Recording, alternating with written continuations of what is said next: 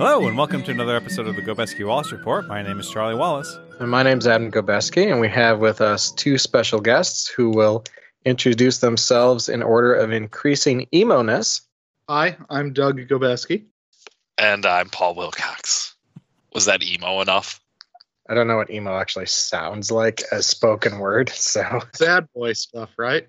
Spoken word emo. That's just a poetry session, right? Open mic poetry night? Are you confusing emo and screamo? Or are you conflating the two in your head? I don't know. What, screamo? I've never heard of that. Yeah, it's emo music, but they're screaming the lyrics. Oh, I guess that makes sense. So then lyrically, what would be any different? Death Cab doesn't scream the lyrics, dude. I was just having a mashup of a poetry slam and emo. But the emo was a very general sense emo in my mind. I think we can all agree there's many shades of emo. So what specific type of emo was depicted in Spider-Man 3? Sad boy dashboard fan, probably. Okay. Dashboard and Death Cab. I don't know, it's kind of getting like a sad Billy Joe Armstrong vibe from him. Oh, gross. He does. Oh. But like I said, when I first, I thought you were going to say sad Billy Joel. But yes, in case you have not yet worked it out, we are on our 24th installment of the Merry Marvel Movie March, here to talk about the May 4th, 2007 release, Spider-Man 3. So this is our second trilogy. It's our third trilogy. It's our third trilogy. We got Blade. What else did we get? X-Men. Oh, X-Men. Wow, yeah. Oh.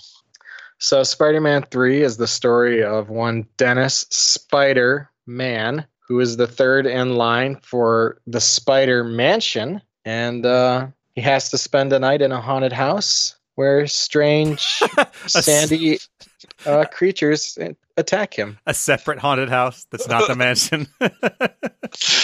Right. Terms and conditions. I didn't realize Spider was his nickname. I thought it was Spider Dennis Man. Well, I think part of the problem is that there's some script confusion, that you actually end up getting it both ways depending at what point you are in the movie. I think there's a draft artifact, and no one actually knows if it's Dennis Spider-Man or Spider Dennis Man. Oh, okay.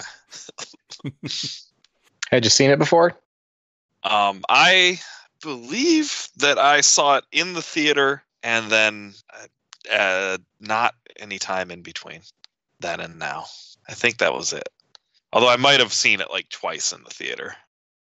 Wait, twice? Does this mean that Paul's going to be the one who defends the movie from the rest of us dogpiling on it? I might defend aspects of it. We'll see.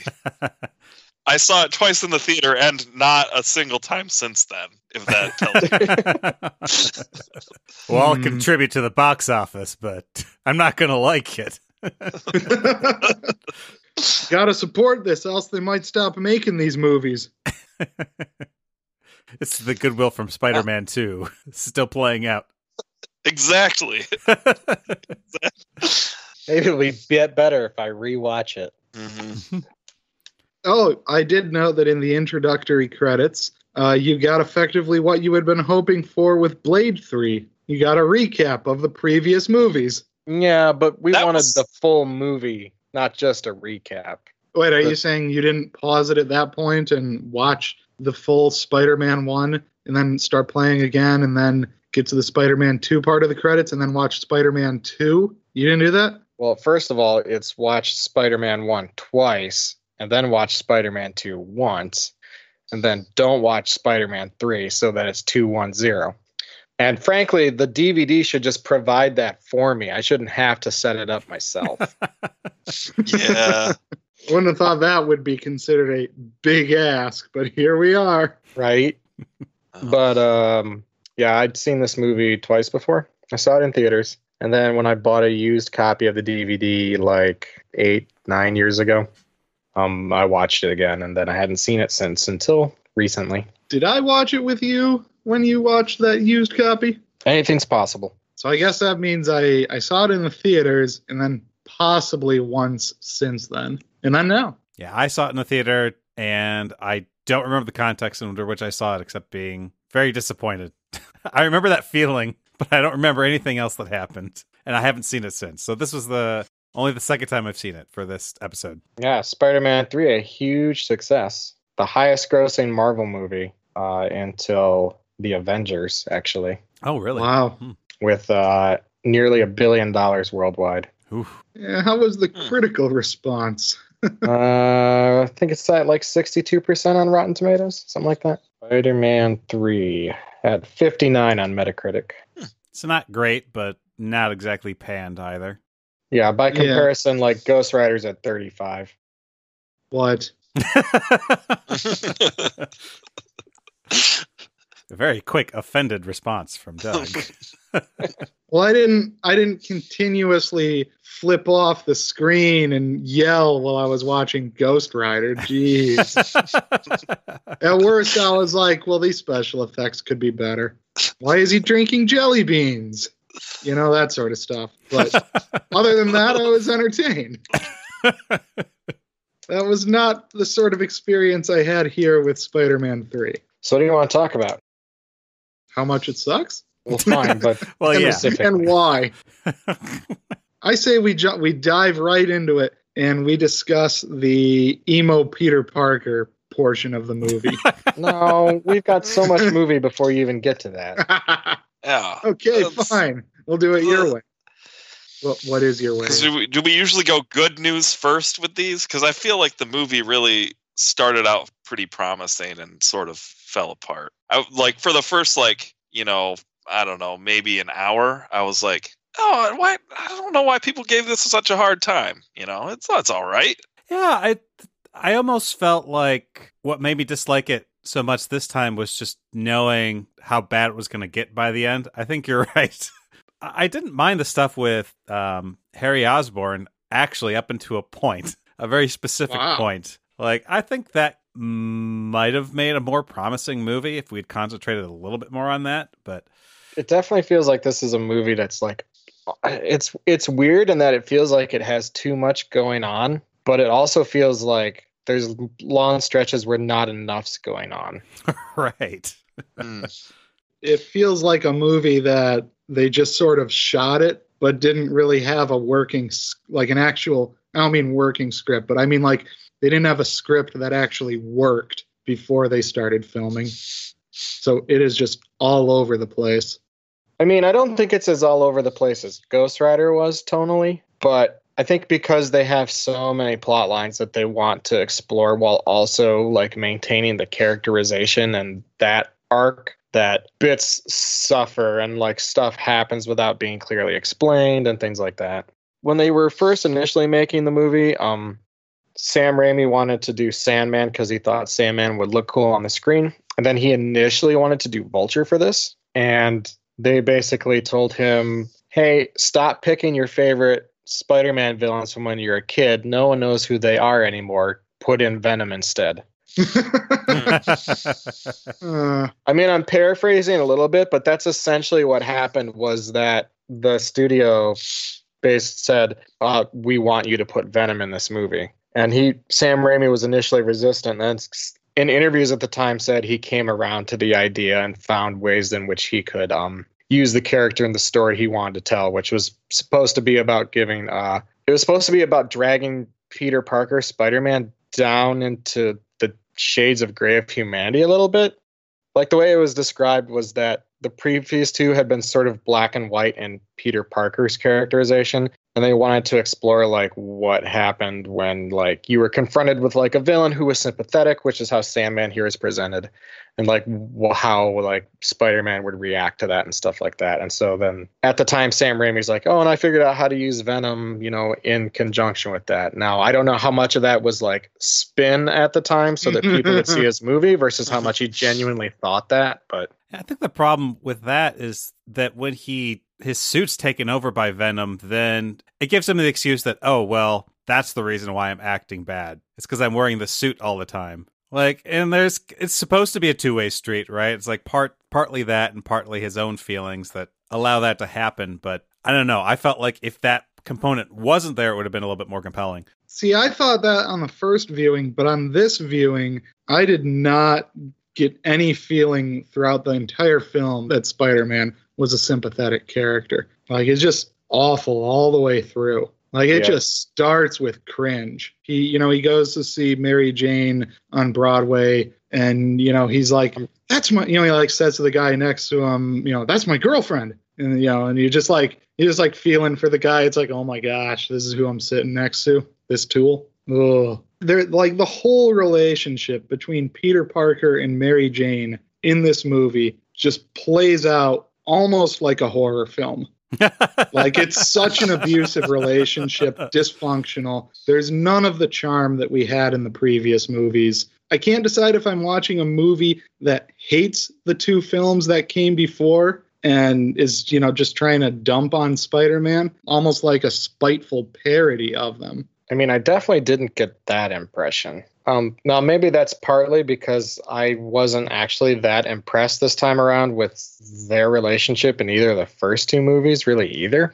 And so this movie kind of felt like just a continuing along that same path of, like, Peter Parker gets carried away and does something stupid, and Mary Jane won't listen to him to explain it, and then, stuff happens. Which to me felt like very much in line with, like, the previous two movies. As far as the relationship goes, the goalposts kind of move between the last couple of movies and this one, because it starts out with him showing up to the show that she's in. Was a big sticking point in the second one where he couldn't show up. And here he does it, but then it's more like, okay, well, you're going through the motions and doing the things you think you're supposed to do, but not really connecting or being empathetic, which I think is more, it's more reasonable. I did not get that impression. What do you mean reasonable? Can you elaborate? He says that he can relate to her. It's like, oh yeah, I get what you're going through. Spider-Man goes through this all the time. She's like, that's like, you can't make, like, yeah, there's no direct relationship all here. About him. He does. He makes it all about himself. And I'm not. But he's not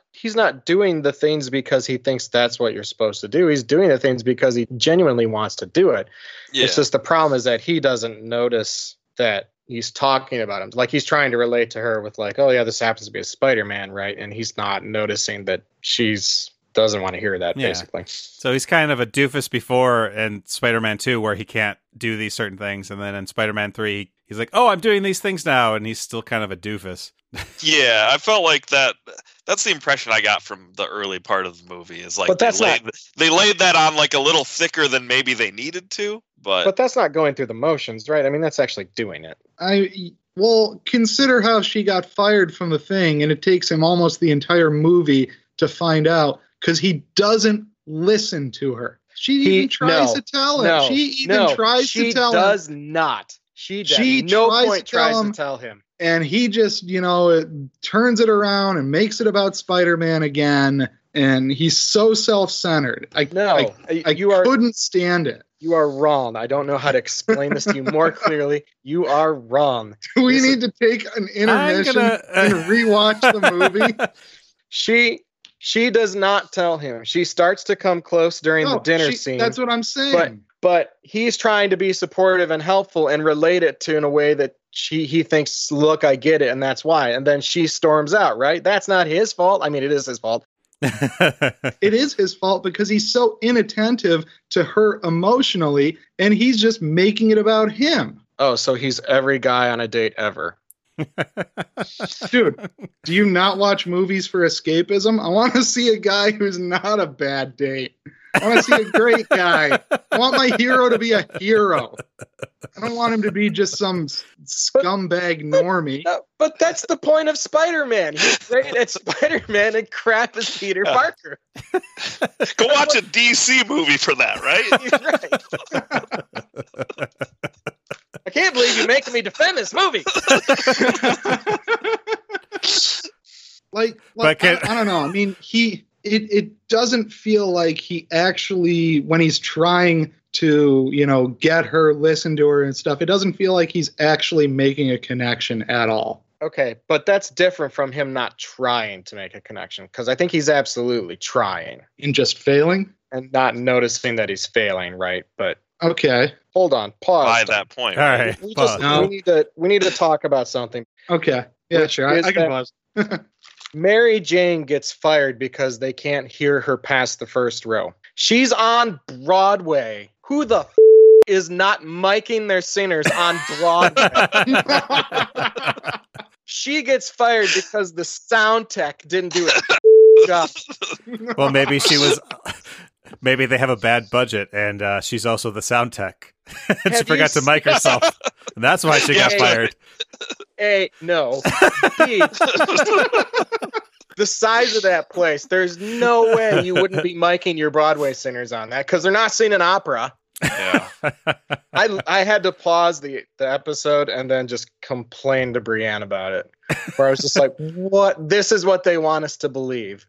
That she can't project well. And that's somehow her fault and not the sound guy's fault. I also loved when they fired her, and like they didn't tell her they were going to fire her, and she just showed up, and which is absolutely ridiculous. And then right as she walked out, the guy has a line, and I wonder if that actor added it himself as like, well, that was handled really poorly. Yeah. Like, yeah. that was a good moment. Like, it's like, wow, we screwed up. A real touch of realism. But to be fair to the director, right? They did have the line ahead of time about like, didn't her agent call her? Exactly. Like so maybe they did made try a little bit. I actually thought that made sense. Like that whole scene, I was like, oh, that's a reasonable explanation, and that sort of thing happens all the time. Without that line, I'm not sure I would have quite bought it. But so that was one of the top lines of the movie. My question at this point is: did anybody like the relationship in this? Like, do they enjoy watching it? Oh, I think we're disagreeing what it was, but I think nobody really liked it. It was, just kind of frustrating to watch in the sense that, and that a lot of like movie romance tropes are difficult to watch, and that they are usually based on some sort of misunderstanding and lack of communication, and it's the kind of thing that could be solved with like a relatively short conversation, but it just never happens. I mean, it makes sense for me as a relationship for the movie that they're telling, because you're not going to see the intervening 3 years where they were totally fine, right? Because that's not drama. Wait, this doesn't pick I up got right that after? in like the first minutes when he sure doesn't look like down, it.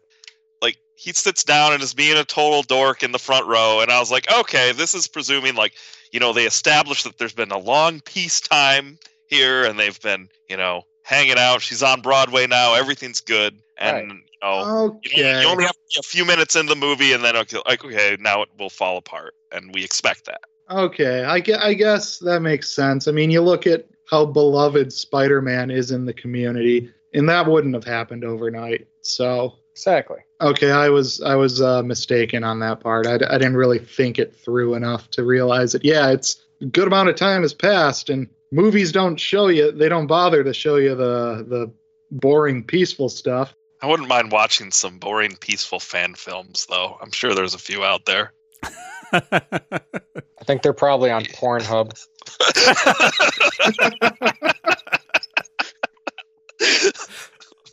Wait, boring and peaceful? Well, the happy parts of their relationship. Yeah. That's the only documentation.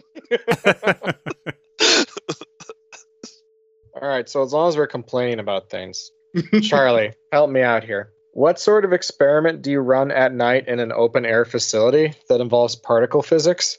Where you're just like, oh, it's just a bird, it'll fly away. That won't mess up our random weird experiment at all.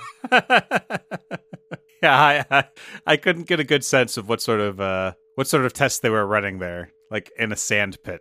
Or I don't even remember what they were saying it was. Like, even as a physicist, my mind turns off when they start talking about physics in movies. It's the best way to watch, probably. I mean, I guess that's different from the comic book origin of Sandman, where he just touches radioactive sand. If I remember correctly. It's something like that, yeah. Oh, my goodness. Well, that's a lot more realistic.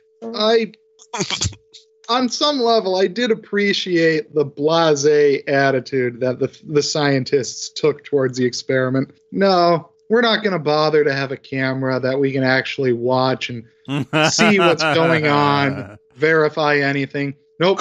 Close the blast shields and move on with the experiment. Well, this is the same movie universe that, got mad at Doc Ock for creating fusion but not containing it properly. Yeah, exactly.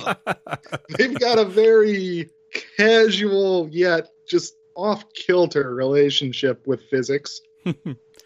Any sort of scientific sound engineering as well. Oh. Radios haven't been invented yet. This open air, high energy physics outdoor facility that's within jogging distance of downtown. Yeah. When you run experiments, you really want to not be able to control for outside environmental effects. I will say, maybe though, it needed to be outside. Maybe they were studying some sort of beach science. Yeah, see if it prevents erosion during hurricanes. That's a very particle physics sort of thing, yeah. Hey, there's a lot of sand there. Sand is made of particles. I'm sure physics is involved some way with all the spinning and whirling. That's like the intro to a grant proposal right there, Doug. But you gotta find a guy with a geological name. Or girl. Get somebody named Amber. Amber Quartz. I will say, though, every time I've watched this movie, it's fairly clear to me that Sam Raimi's far more interested in the Sandman story than he is in the Venom story. Oh, yeah. Oh, yeah. So Thomas Hayden Church is in this. He's good. Yeah. Yeah. Yeah, he is. And he definitely looks like Sandman. Like, they did a good job with the costuming and the hairstyling and stuff. I guess he's upset with Spider-Man because Spider-Man won't let him steal money. Just makes me wonder why he just doesn't go somewhere else and steal money. Like, out of town. And then come back with it. He doesn't want to be too far from his daughter. I mean, this was one of those points, right, where it felt like the movie just, skipped some vital scene that we actually needed. Where Venom finds him later and he's like, oh, you want to kill Spider-Man because he won't let you help your daughter or whatever, right? Which is like, well, I mean, I guess, but we haven't really seen anything like that. It just felt like bits were missing. And that we were just meant to oh, of course, that's totally what's happening. Let's not question anything we see. Well, it's weird. They try to make him a sympathetic character with the sick kid and all that stuff. Maybe I missed something, but what's the point of retconning him to be Uncle Ben's killer? Oh, that again, I hated bad that. writing. Oh, I couldn't even work out what the point of that was supposed to be.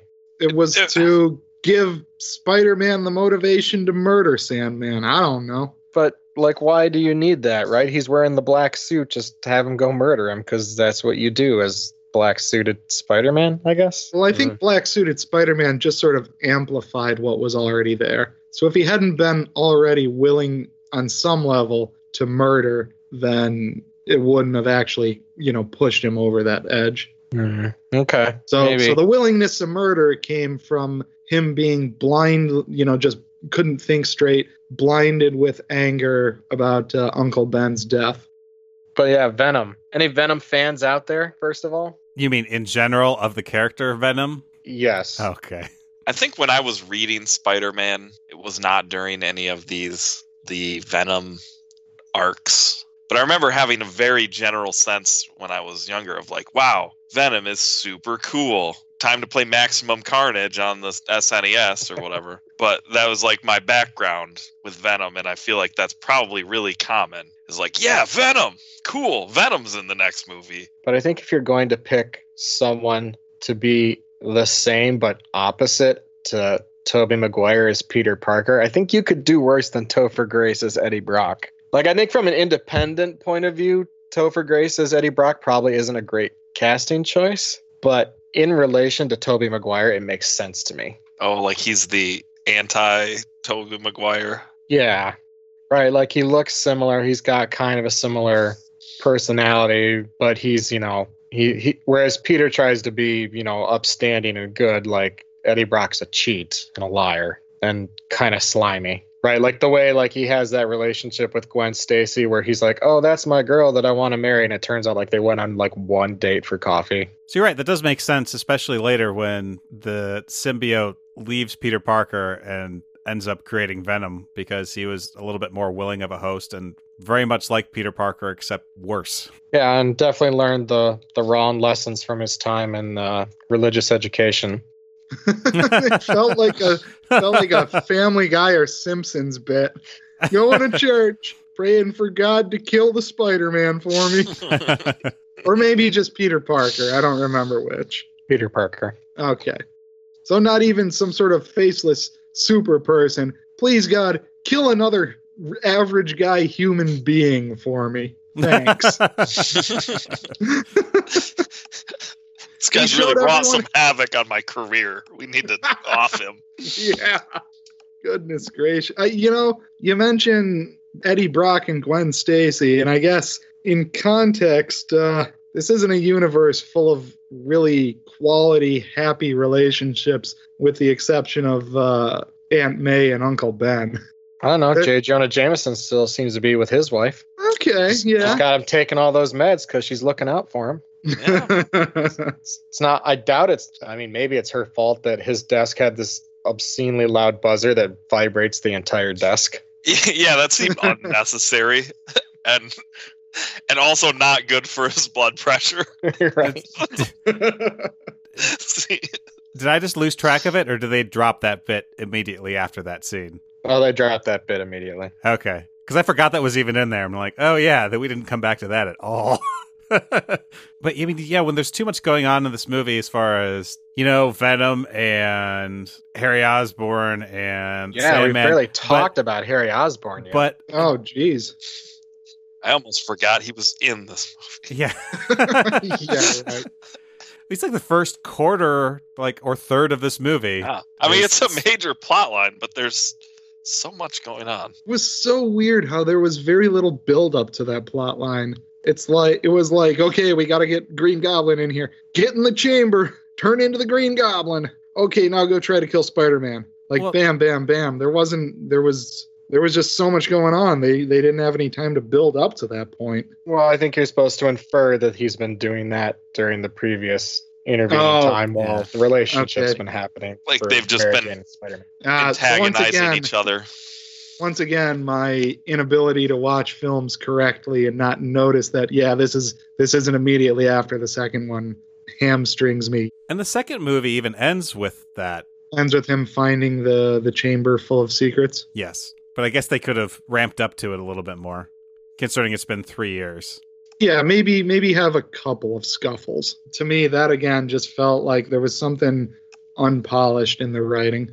That was probably one of the worst scenes for me, though, visually. It feels like we're sort of at that point where they're like, oh, wow, CG can do all these things for us now. We can totally use it all the time. When it's not perhaps quite at that point. And so, the green screen stuff's really obvious. You can tell when they've, pasted an actor's face on, some CG body and stuff like that. And it was really obvious to me in that opening midair scuffle between Spider-Man and the new Goblin. I agree. It was, I think, a fun idea and just didn't quite do it on execution. There's still a little bit of, the cartooniness for, moving human bodies. Yeah, but it's more it's cartoony, you can tell they're going for realism and just not quite getting there.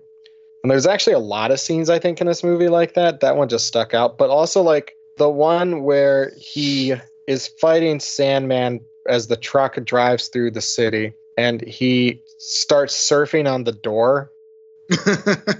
And 3 years earlier, right, they probably would have tried to do something semi-practically to make that look right. But in this one, they were just like, oh, we'll just add in a CG Spider-Man and door. And it was really obvious that they had just added in a CG Spider-Man and door, and it just didn't really look right. There was a lot of things moving very quickly to try to keep you from noticing that. Yeah, didn't work.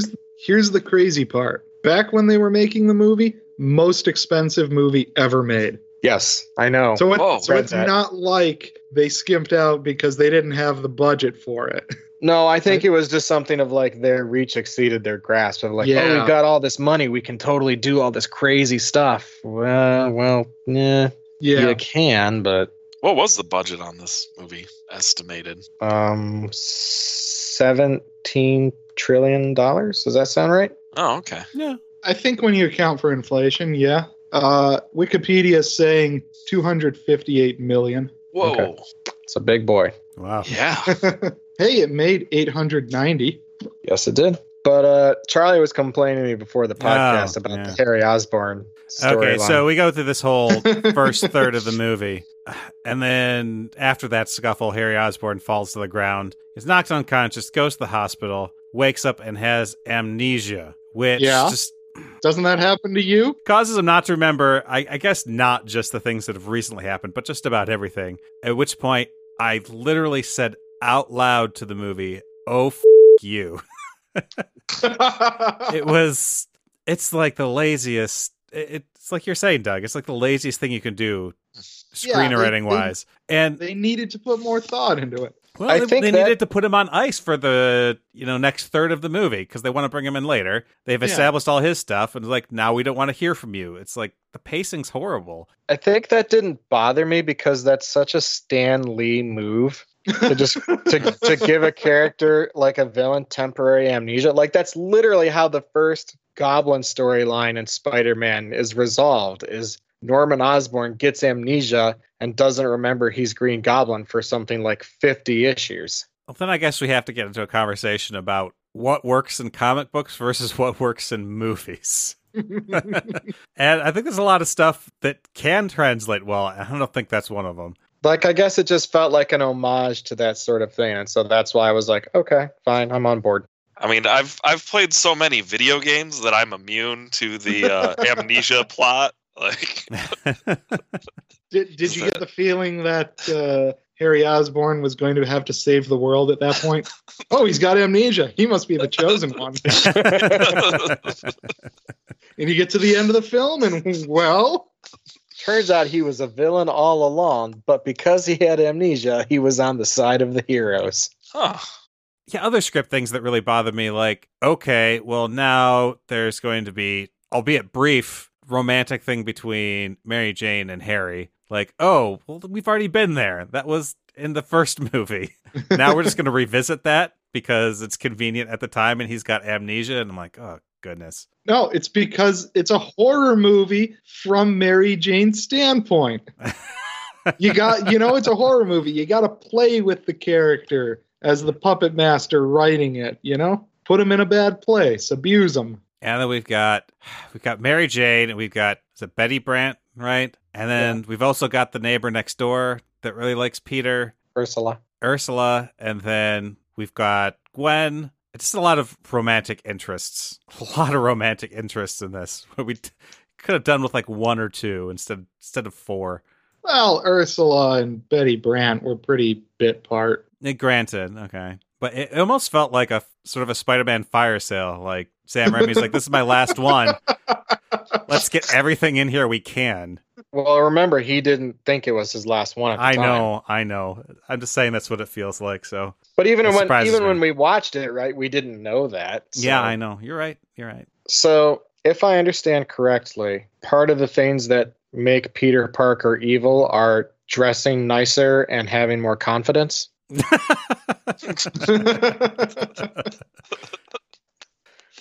the finger guns. Well, that's just part of the confidence, right? The confidence to pull out finger guns in public. There's a reason pride is one of the 7 deadly sins. Yeah. Like, obviously, I sort of got like that he's, being awful to Mary Jane and stuff. But beyond that, it was like, oh, he's evil because, well, his hair's across his forehead. And did he have guyliner on? I wondered about that. That's partly why I thought he kind of looked like Billy Joe Armstrong, I think.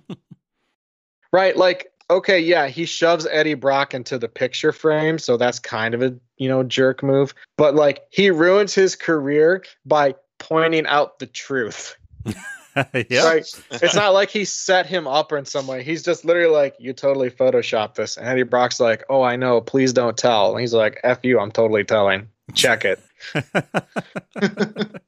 Right, so it's like, okay, so Evil Things, right, gives him the confidence to, play piano and dance around in a jazz club. You know, yeah, like when he hops on the piano, I was like, did he have like a Groundhog's Day and we didn't know about it? Like he's been doing that same bit in the bar for like 10 years, this over and over again. You think this was just a better version of Peter Parker then? Well, I just wondered, like, what was inherently evil about him. Yeah, it wasn't so much evil. It's just like, it was like checking out girls on the street and stuff. You know, he was just being kind of like a basic chauvinist, sort of. I mean, that's fair. What was weird in that whole sequence that the women seemed interested in him at the beginning of the sequence, but like a couple minutes later weren't interested in him? That was weird. Like, I don't need that. Like, they're like laughing at him, kind of, and like, look at this guy. What? No, it's because they're like, is that Billy Joe Armstrong? No, it's not. That's gross. No, the thing is, it was the finger guns, actually. He's like all confident, and they're not totally repulsed by him. They're just kind of like, oh, okay. And then he's like doing finger guns, and they're like, I mean, if you want to know why that makes him evil, there's the part where he's only going out with Gwen Stacy in order to make Mary Jane feel bad, and then he goes full on Hank Pym on her. Okay, that's fair. Like, knocks her to the floor. Accidentally, but, you know, again, Hank Pym. Comic Hank Pym. Hank Pym. We have no I guess not that, everybody's familiar with comic Hank Pym. We have no evidence that Michael Douglas did that. I think we actually have enough evidence from watching those films that he didn't do that. Can't wait to get to those movies. Wait, you sounded like you weren't excited. You sounded sarcastic there for a moment. I was trying to sound like appreciative, like, yeah. Okay. There's some good stuff coming up. Like Ant-Man is gave me the finger guns. Finger gun voice. So personal confession time.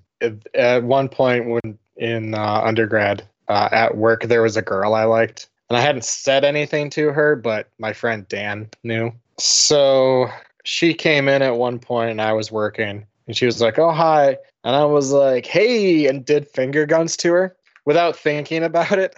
In view of Dan and our friend Tarek, oh my goodness, who then both proceeded to mercilessly mock me about this for the rest of the semester. Where they would either just go "ay" to me, or they would be like, "Finger guns, really?" This would have been 2004, I think, something like that. So, I mean, it's really easy to criticize finger guns in hindsight, but if anyone put in that situation, I mean, I double thumbs up at least twice a week to people. So, but I didn't mind the emo scene quite as much this time around because I viewed it more humorously. And a lot of that's just, again, hindsight. It's how it's been kind of memified over the years. And I'm like, oh, this is supposed to be a funny scene instead of like his transformation to evil. And it is played funny at some... It is, in a lot of ways, yeah. Yeah. I mean, it knows that it's ridiculous. I mean, from the finger guns montage. So for me, you know how I complained earlier about, I thought like the beginning stuff was too cringe for me. You know, I didn't care for Peter Parker. This time around, when I got to the part where he's going full emo evil Peter Parker, I was more responding to what Adam was saying is, yeah, he's a lot more confident. He's not letting people push him around. And I was a lot more on board with the character at that point. It's like, yeah, Eddie Brock is being a bad person. Call him out on it. Yeah. Good for you, Peter. You took it a little too far, but... Plus, I think the emo scene kind of goes partway to explaining why the symbiote would have bailed on him eventually. And the bell notwithstanding. Yeah, maybe. It's like, this guy isn't bad enough. This is what he thinks bad is. He's not a bad enough dude. Wow. So how about that Butler dropping truth bombs 3 years after it was relevant? Yeah. Oh my God. It's like this movie was just like, okay, let's absolve Peter Parker of all his past sins. You know, like he wasn't necessarily as directly responsible for Uncle Ben's death, and also now we clear up the misunderstanding. After he's tried to kill Peter Parker twice already, at least. Yeah. I can't let this by go the on way- anymore. Stop trying to kill Peter Parker.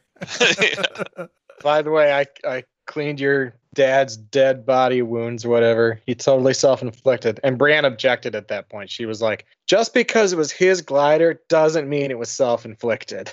Yeah, all of a sudden this Butler's a forensic scientist too. Like, I did go to medical school before I became a Well, butler. I guess we technically don't know his background, other than that he's been the butler of the family.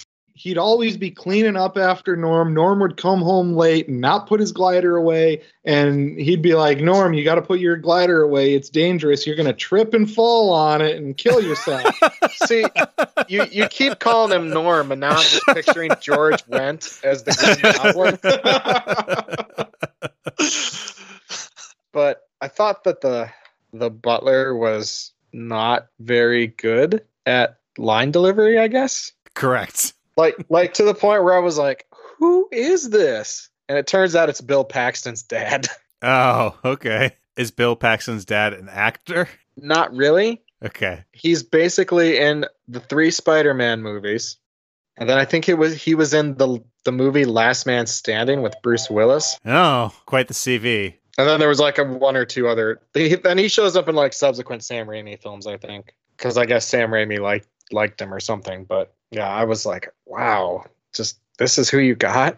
Sam Raimi casting. We get Bruce Campbell again. We do. A much larger role. Yeah. I read an interesting thing on Wikipedia that suggested that the reason that Bruce Campbell is the wrestling announcer in the first movie, the bouncer in the second movie, and now this weird French guy in the third movie is that they're in fact all the same person.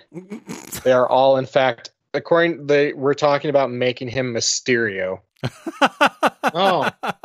Oh, okay. Hmm. Who is a master of special effects and stuff, right? So I was like, part of me was sad that we didn't get a Spider-Man 4 with Bruce Campbell as Mysterio. Yeah. Because this was like one of the screenwriters was saying. That would be amazing. I can't imagine that being anything other than full Raimi. But in a good way. Well, apparently we're finally getting Mysterio in the Spider-Man sequel. So Yeah, Jake Gyllenhaal. yep. I mean, given that Mysterio's whole shtick is practical special effects, would it be an affront to God to put CGI into that movie? It's his whole shtick. Huh, His special effects are so good that they look and seem real. You should contact the producers. You still have time. You don't know me, but I'm an angry fan on the internet. Yeah, maybe I can ask those Last Jedi people how, like, if they got any tips on how to make that work out, huh? Yeah, there you go. Start your GoFundMe already to remake the movie that's not made yet.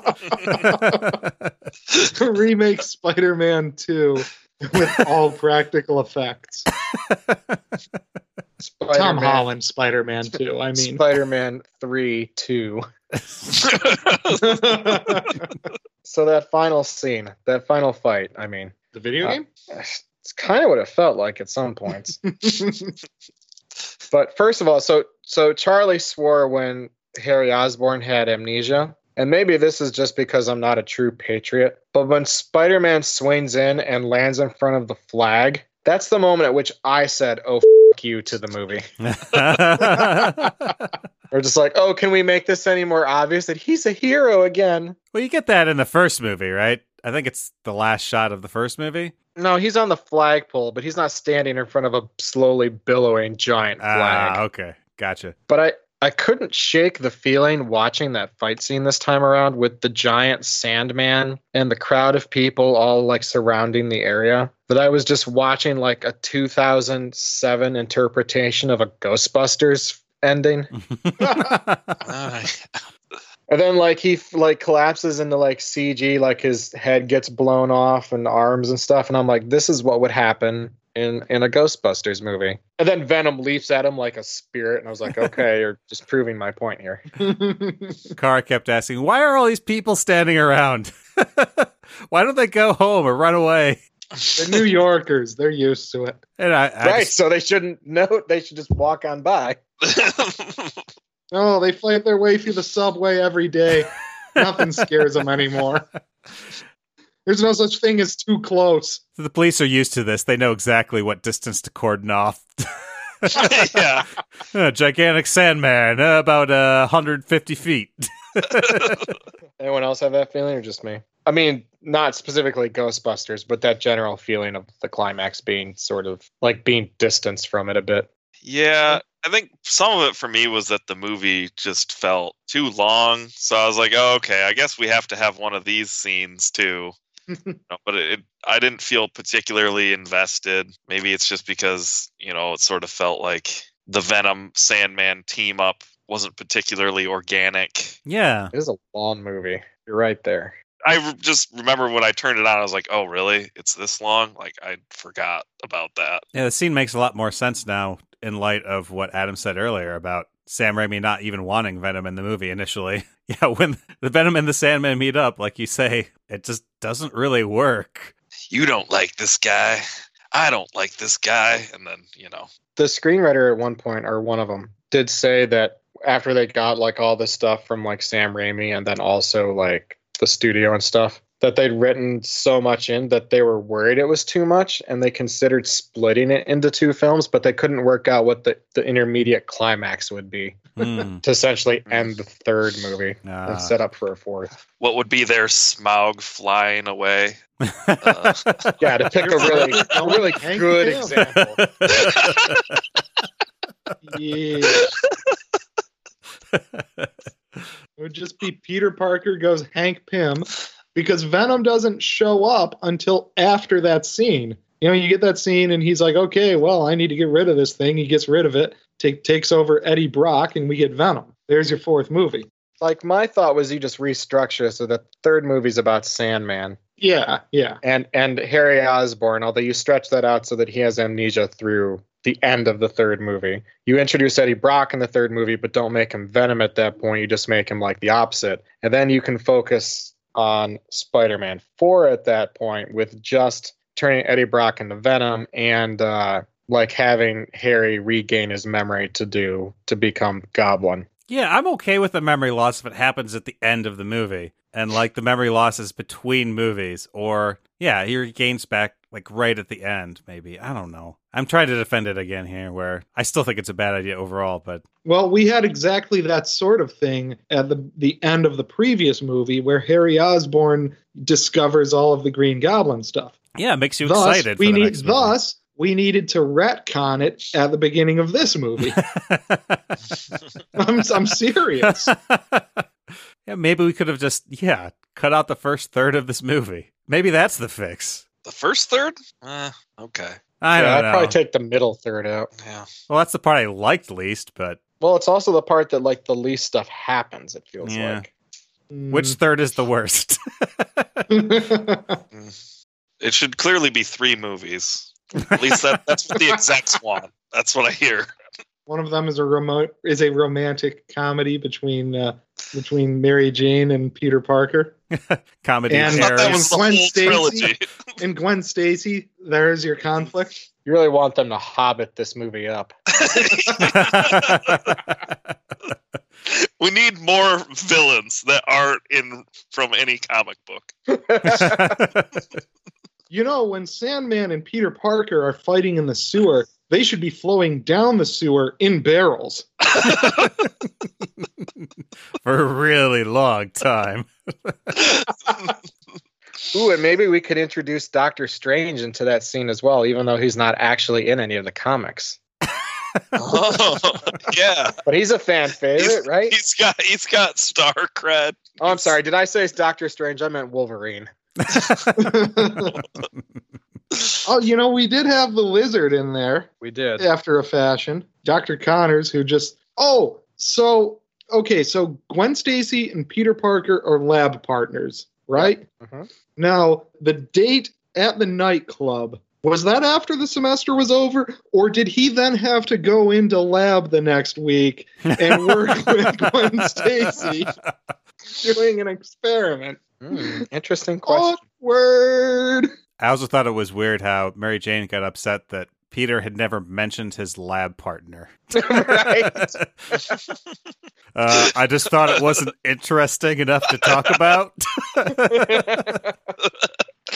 And I was really taking stock of like, would I have talked about my lab partner?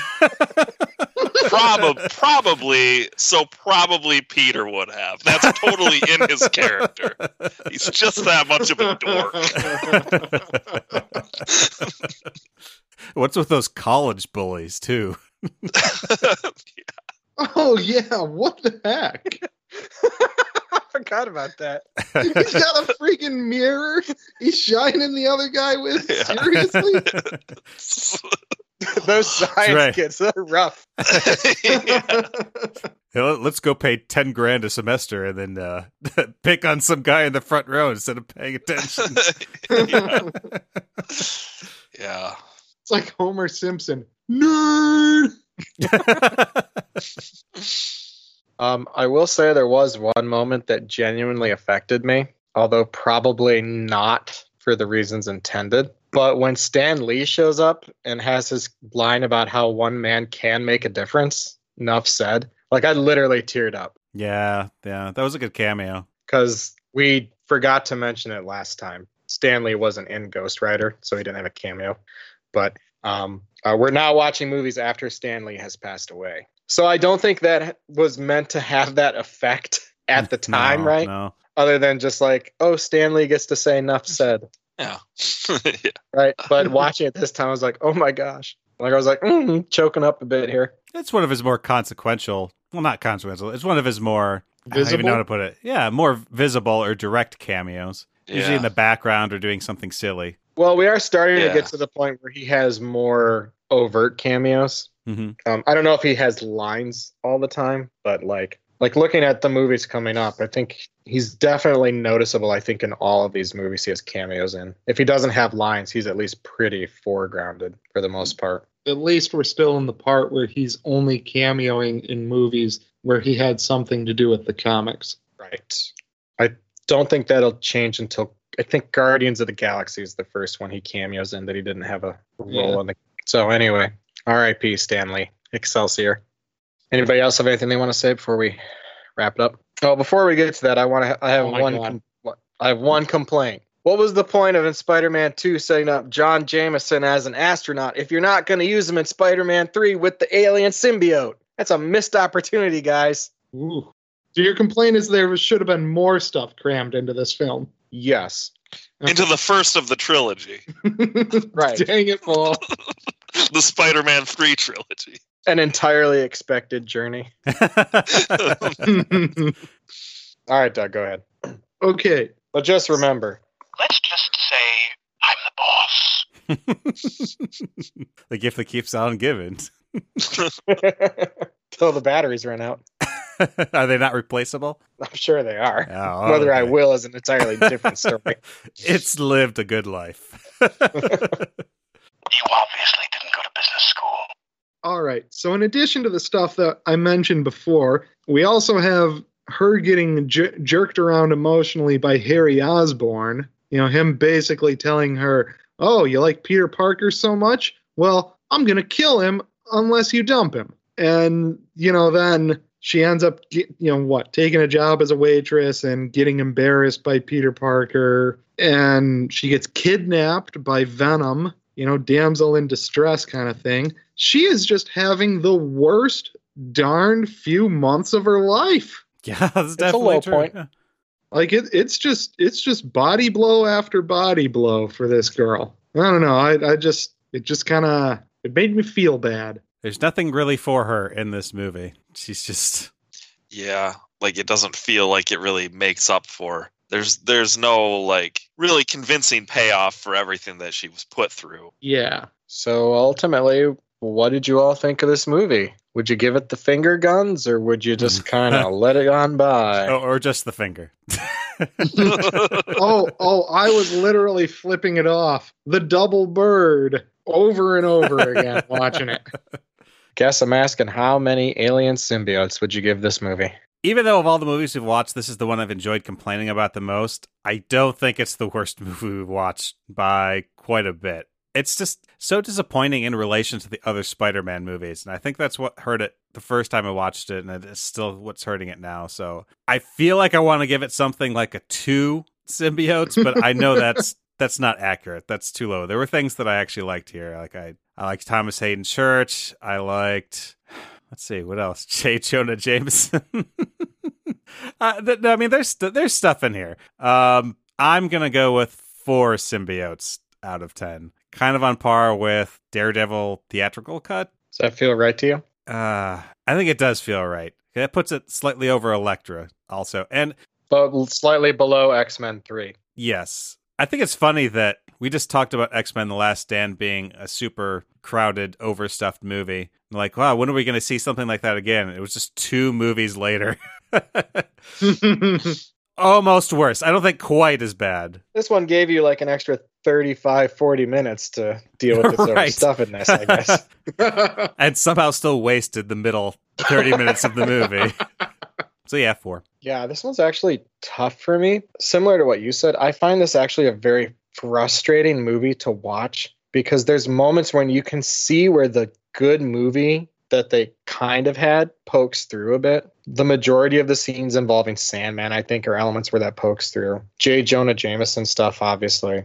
Even most of the Gwen Stacy stuff and the way that plays with Mary Jane, you know, except for a couple scenes, like you can sort of see like, oh, like they could have had something really good on their hands here. But then it just got, you know, due to like script problems and being overstuffed and whatnot, like it doesn't land the way it should. And so I actually find this therefore really difficult to rate because of how torn I am between like the movie we got and the movie we could have got, and just like that uneasy relationship between the bad parts and the good parts. So you're like Peter Parker up in the bell tower.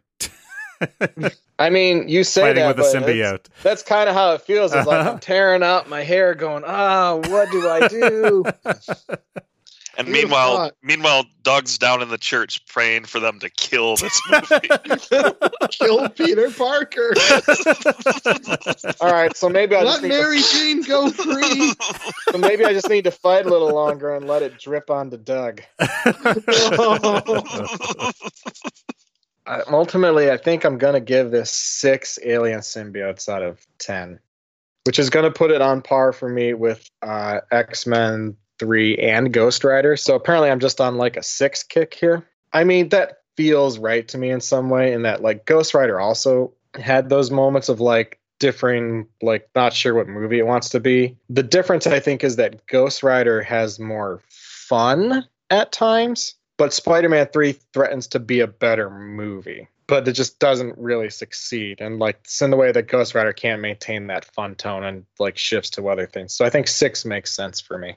It's not the worst movie we've ever seen. And in fact, I think it's actually, on the whole, it does more right than it does wrong. It's just that the stuff it does wrong is really frustrating. Yeah, I agree that this is a very polarizing film, and not in the way in which it polarizes the audience, some portion against each other, but polarizes them against themselves.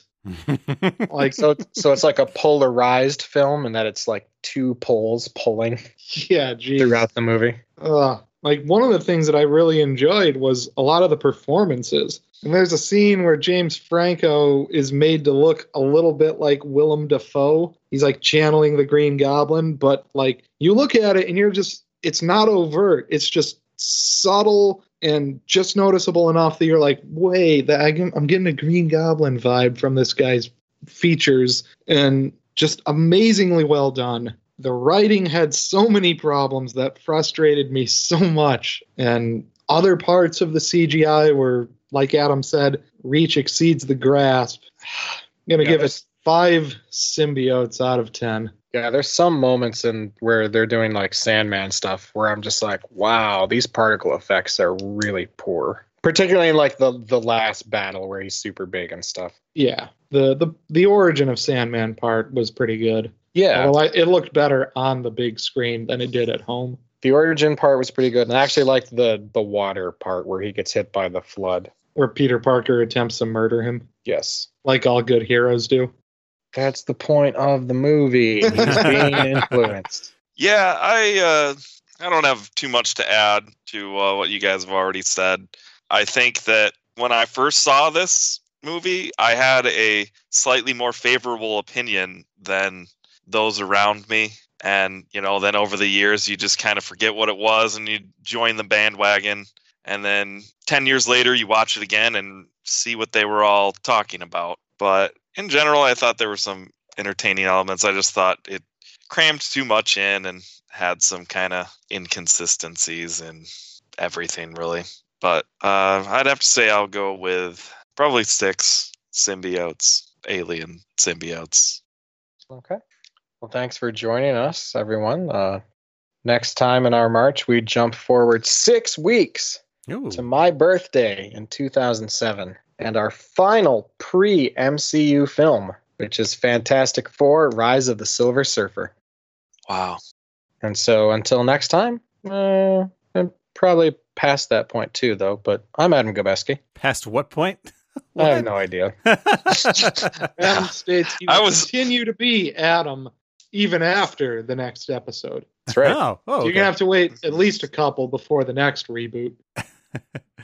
And I'm Charlie Wallace, and thank you once again to our 2 Merry Marvel Movie March guests, Doug Gobeski Good to be here. and Paul Wilcox. It was a pleasure. So you mean our Merry Marvel Movie Marchers? Yeah, I mean they're here every episode, so our fellow quad Merry Marvel Movie Marchers. Yeah, that works. I can't shorten it. There's no way to do it. Our fellow marchers.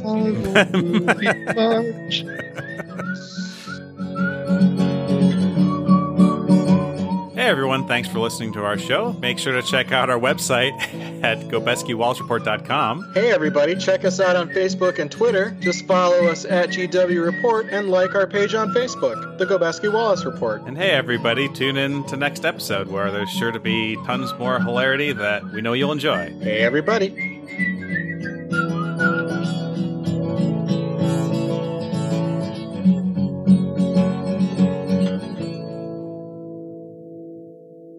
Sandman is so much better. He's my favorite part of the movie, actually. I assume he's Paul's favorite part too. It was tough to unthink of him as Lloyd. Lowell. Lowell. Lowell. Yeah. Oh. Wow, all these people that I just like. Whatever happened to Crystal Bernard? Speaking of geological names.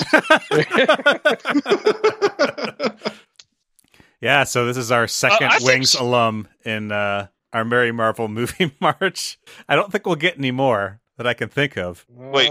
Because we had Still Tony first? Shalhoub in Men Oh. in Black. Antonio Scarpacci. Wait, is that why Adam was making a Wings joke earlier today? Yeah. I've never watched Wings, so I didn't know Oh, okay. that. I had no idea he was on Wings. So now I'm just looking up all the other cast members, see if they've ever been in a Marvel movie. Yeah, like I feel like Tim Daly. there's like the brothers. Yeah. Steven Weber, Steven Weber. I don't remember their names in the show. Joe and Brian, Oh. And there was the big guy. Yeah, who What's was his that? name? Roy. Roy, Is that so? yes. Seems like he could be in a Marvel movie, no changes to the character. Now you're making me want to watch this. He could be like the budget J. Jonah Jameson. Oh, I kind of want to sit down and watch Wings at some point. It's been like a couple decades since I've seen an episode of Wings. If you're Yeah. Yeah. if we're in the area, my mom has many of the DVDs.